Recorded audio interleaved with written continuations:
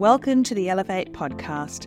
Thanks for joining me today for this insightful and eye-opening episode as we look at how car makers are spending more and more money to suck us into buying bigger, more polluting vehicles and the impact that has on our net zero goals. Firstly, I'd like to acknowledge the Bundjalung people, traditional custodians of the land on which this podcast has been made, and I pay my respects to their elders past, present and emerging.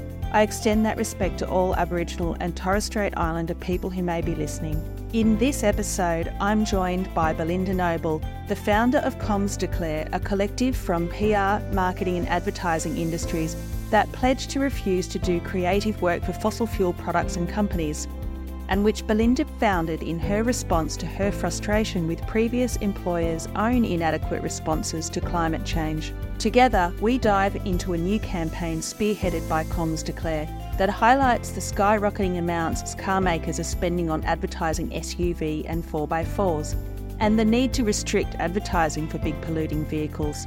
We look at the need for transparency in advertising by labelling emissions information on all vehicles before sale, ensuring consumers are informed about the true environmental impact of their purchases. So, let's get into this week's pod.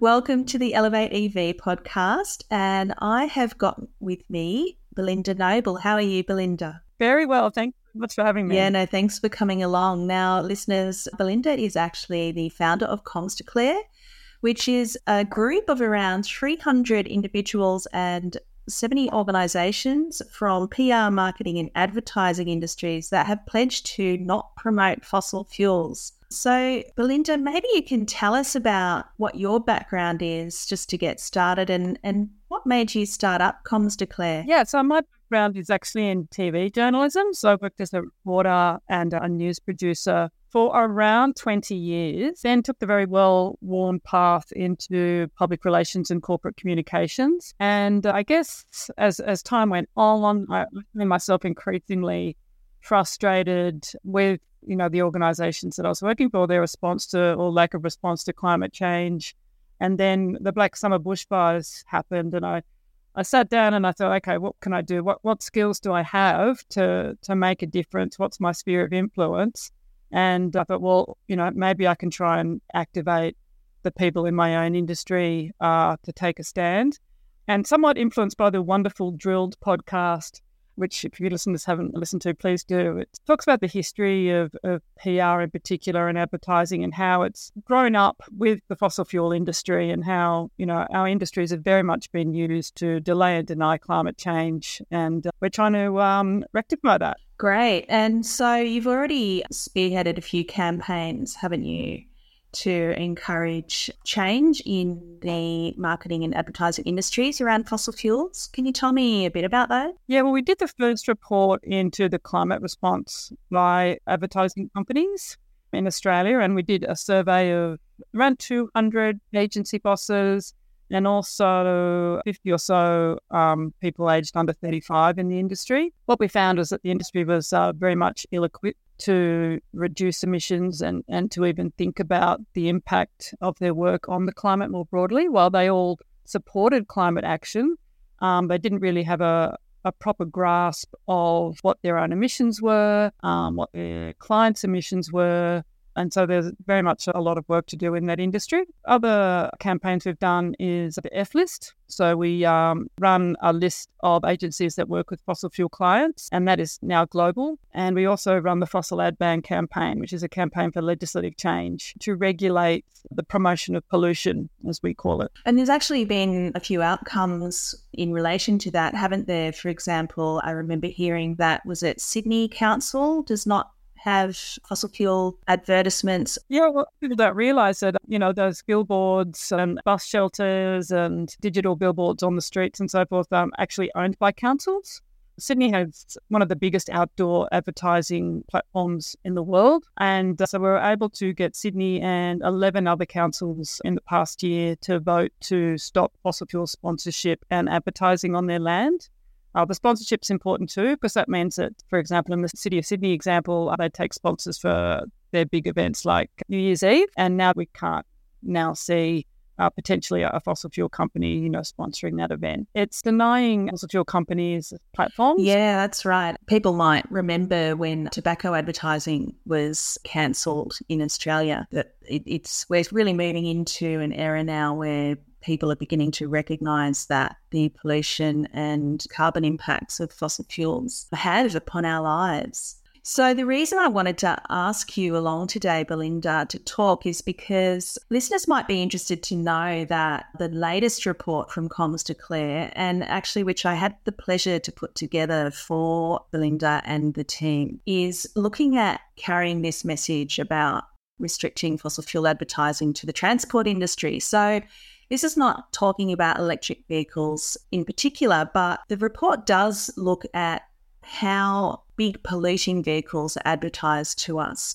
So what made you want to actually move into this arena, apart from the obvious fact that transport is our next largest source of emissions? There's a lot going on overseas in this arena already, isn't there? Yeah, it's a really tricky one in Australia because we love our cars and we love our big cars. But I guess what this report shows and what your amazing work has done is so that the popularity of the SUVs and utes in Australia is not a mistake. It's actually been deliberately created with tens of millions of dollars of advertising and sponsorship over the past 10 years. So it's not just that vehicle ads have increased. Ads for small cars have practically disappeared. And what we've seen overseas is the kind of measures that I guess our government would be a little bit hesitant to do politically. And that's like imposing tax on vehicles over certain weights, as an example, or putting, making larger cars paying more for parking stickers and things like that. That's probably not going to happen here in the short term, but what they can do to try and reduce demand for the largest, most polluting fossil fuel vehicle is restrict advertising. So that's the kind of logic. People don't really think about it very much, but it's everywhere. Toyota, Ford, massive spenders on ads in this country. And it really is influencing population more than I think we realise. And that's behaviour change that we actually need to see if we're going to reach net zero. Yeah, so some of the figures that we've got here from the report show that digital spend on SUVs has increased by a really staggering amount, by 7 times the amount since 2010, from $7.8 million to $51.5 million in 2022. Digital advertising is also a much larger proportion of what we're exposed to now as well. And this number actually really floored me, and that is that the annual digital spend on light commercial vehicles, which is largely 4x4 utes, increased 24 times from 2010, from $1.6 million to $38.3 million in 2022. Belinda, is it not just that people want to see more SUV and ute ads? That's what we're buying, so the car makers are spending more money on advertising them to us? I'm sure that's what the car advertisers would say, that Australians just love SUVs and they want to see more of them. I guess it's a bit chicken and egg, certainly the most profitable ranges. So I guess that could be a reason we're seeing more ads for them. Whether Australians really love SUVs and utes or not, I guess the point is that we just can't afford these big, heavy cars when we're trying to reduce our emissions. I think that's what we really need to look at. And advertising is fueling that demand, whether we like it or not. Yeah, that's right. I mean, we know that our transport emissions definitely need to come down as part of our goals to reach net zero. And so one thing that was really a bit shocking to see in doing this report is that we know that there have been some reductions in transport emissions over the last 20 years, but they've flatlined in recent years according to government figures. And what is even more shocking is that according to a report by Transport Energy Emission Research founder and director Robin Smith, those figures may not even be correct. So Robin did a test where they got a couple of SUVs and they drove them around and they measured the emissions coming out of them. And according to him, the carbon emissions and pollution emissions may be even higher than what the official data says. So It's like we're not even being told the right story, are we? Yeah, and the effect of air pollution is something that's really not talked about, which is, I guess it's just been, an inconvenient byproduct of the fossil age, that we all have to sort of suck in these toxic fumes and we've just got used to it. But we've had like 200 doctors, organisations and health professionals backed our fossil ad ban campaign specifically because of the dangers of air pollution from burning fossil fuels, and obviously cars,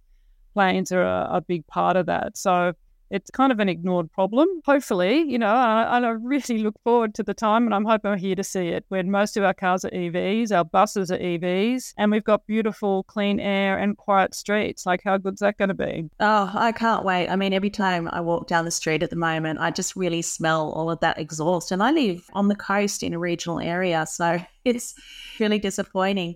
And yeah, look, those costs of other pollution that come from these big, heavy cars is really quite terrifying, actually. There's a 2019 report from the Electric Vehicle Council that looked at just the Sydney, Newcastle, Wollongong area and found that transport-related health costs cost taxpayers $3 billion a year just in that area alone. And they estimated that as many as 1,700 Australians are killed by air pollution from motor vehicles a year. Aside from the impacts of climate change that we're beginning to feel, there's some really awful impacts of these cars. Getting back to what the report is showing us, what were the biggest things that you found in the report that had the most meaning for you? Well, obviously the amount of increase in advertising was pretty shocking. Plus, the reduction in advertising for small cars was pretty shocking. Also, some of the examples that we found really bring it home. The sustainability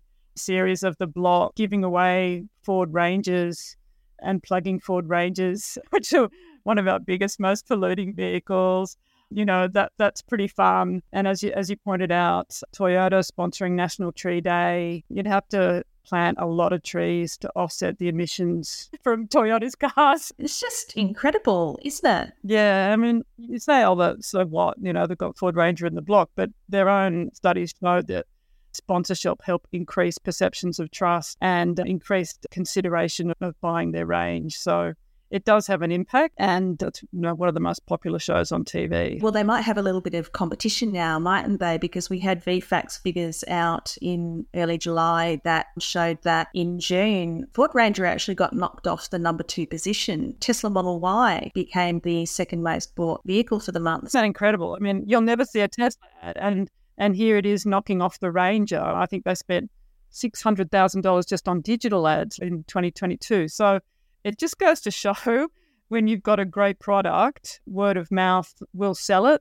But when you've got a big gas guzzler that's going to cost you a fortune to fill, you need to spend a lot of money to try and get people into it. I think that's my takeaway anyway. It speaks volumes that Tesla's doing so well when they don't advertise, and yet our most advertised vehicles are the biggest vehicles in many respects. Yeah, I do wonder if Ford executives are sitting in the boardroom today going, right, what are we going to do? And that's the thing, isn't it? So we've got soon, actually, ended on June 30, the 150,000 asset write-off. So that, I think, literally fueled a lot of 4x4 take-up being commercial vehicles. But that's ended now. So the limit is now $20,000 for asset write-offs for businesses. So it does make you wonder if these car makers will double down on advertising to make up for that sort of shortfall that they may be starting to see in their sales. So what do you want to see come out of this report, Belinda? Because I know that one of the things that when we first spoke was looking at what's actually happening overseas. Can you unpack that a bit for us? Yeah, so I think Australia's got one of the highest polluting private vehicle fleets in the world, so we're up there with the US. So we're quite a different beast, obviously, to Europe and the UK, but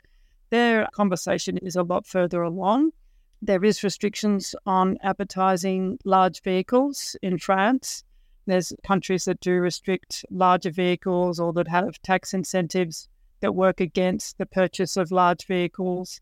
I just hope here that we start to look at those. I guess that the reduction of the tax write-off is a great start. I think what we've seen from the IPCC and the International Energy Agency is that we have to change our whole structure of our economy to favour environmental purchasing. So advertising is a part of that, taxes are a part of that, regulations are part of that.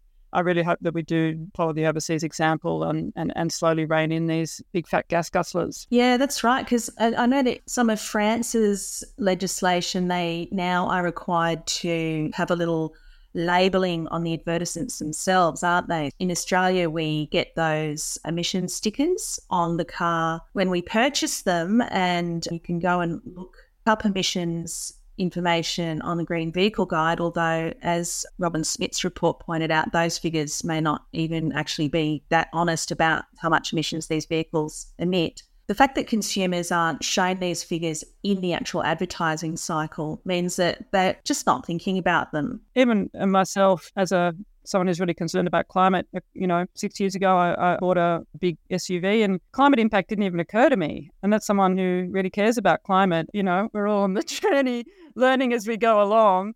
But I think it would be great to see tailgate emissions information or eco labels on advertising for these high emissions products, including petrol and cars and airlines. The consumer deserves to know the true impact of these products, particularly when they're advertised, in the wilderness and trees and camping and all the rest of it, giving this impression that you can continue to use these vehicles and still have a lovely environment. A bit more information, a bit more transparency up front while they're trying to create demand, I think would be a really great step forward. You hit the nail on the head there, I think, is that it's really comes down to a truth in advertising issue, isn't it? Because we have all of these ads on that we are exposed to on television or when we're online, and they show these vehicles in what are actually really fragile environments. And the FCAI code does actually stipulate that car makers don't damage environments when they're advertising, but they don't really adequately define what that means. And I've even seen some automotive media reporting on complaints made to the FCAI about certain advertisements and sort of really downplaying the complaints as, niggling Nancy's, which is just not very good form from the automotive media, I've got to say. Yeah, I mean, there's a term for it, green rinsing. It's when you just use the green imagery, green logos to give the overall impression of greenness. You don't have to make a claim, you just give the impression, and that's what people sort of can digest in a second of seeing the ad, or a microsecond of seeing the ad. They just put those two things together, greenness and SUVs, and off you go. There is a greenwashing inquiry that's been started by the federal government, which is great, which is going to look into all the green claims made for a range of products. And I certainly hope that they look at green rinsing and the use of green imagery on ads for products that have an overall damaging effect on the environment. For me, I think that one thing that really illuminated how disingenuous these car makers are about the way they advertise their vehicles is the Ford Everest was actually a really great example, because it's advertising this rugged 4x4 in the rainforest, but the narrator of the ad says, we know that some customers will be taking it off-road, but we also know that some customers are just going to drive it around their suburb. And the fact of that matter is that these cars emit more emissions in traffic, which means that if you're buying these vehicles and you're mainly driving them in suburbs, you're actually doing even more harm to the environment. So thanks again for joining me today, Belinda. Before we go, tell me, what EV do you drive? Yeah, I have a Model 3 that we've had for a couple of years. Love it like my own children. I love driving it so much. My Grizzly family will say, oh, well, the electricity is coming from coal, so it's still bad for the environment. And then I'd point out that we've got solar panels and we actually charge it with the solar panels. So there you go. There's my contribution to the environment. You just reminded me that the sun's out today here and I need to go and plug my car in. So look, thanks again, Belinda, for coming along. It's really great to hear you talking about this latest report. If anyone's interested, I'll put a link to the report in the show notes and to Commerce Declare so that you can join their fossil fuel ad ban campaign. And we'll see you again next time. Thanks, Belinda. Thanks for your work on the report as well. It's absolutely sterling. Oh, my pleasure. Thank you for joining us for the Elevate EV podcast. Before you go, if you found this episode informative and engaging, don't forget to like and subscribe to the podcast to stay updated on future episodes. And please don't hesitate to reach out to let me know what you liked or if you have any questions, and I'll do my best to answer them on the next episode. You can find my contact details in the show notes. Thanks again, and hope you tune in again next time.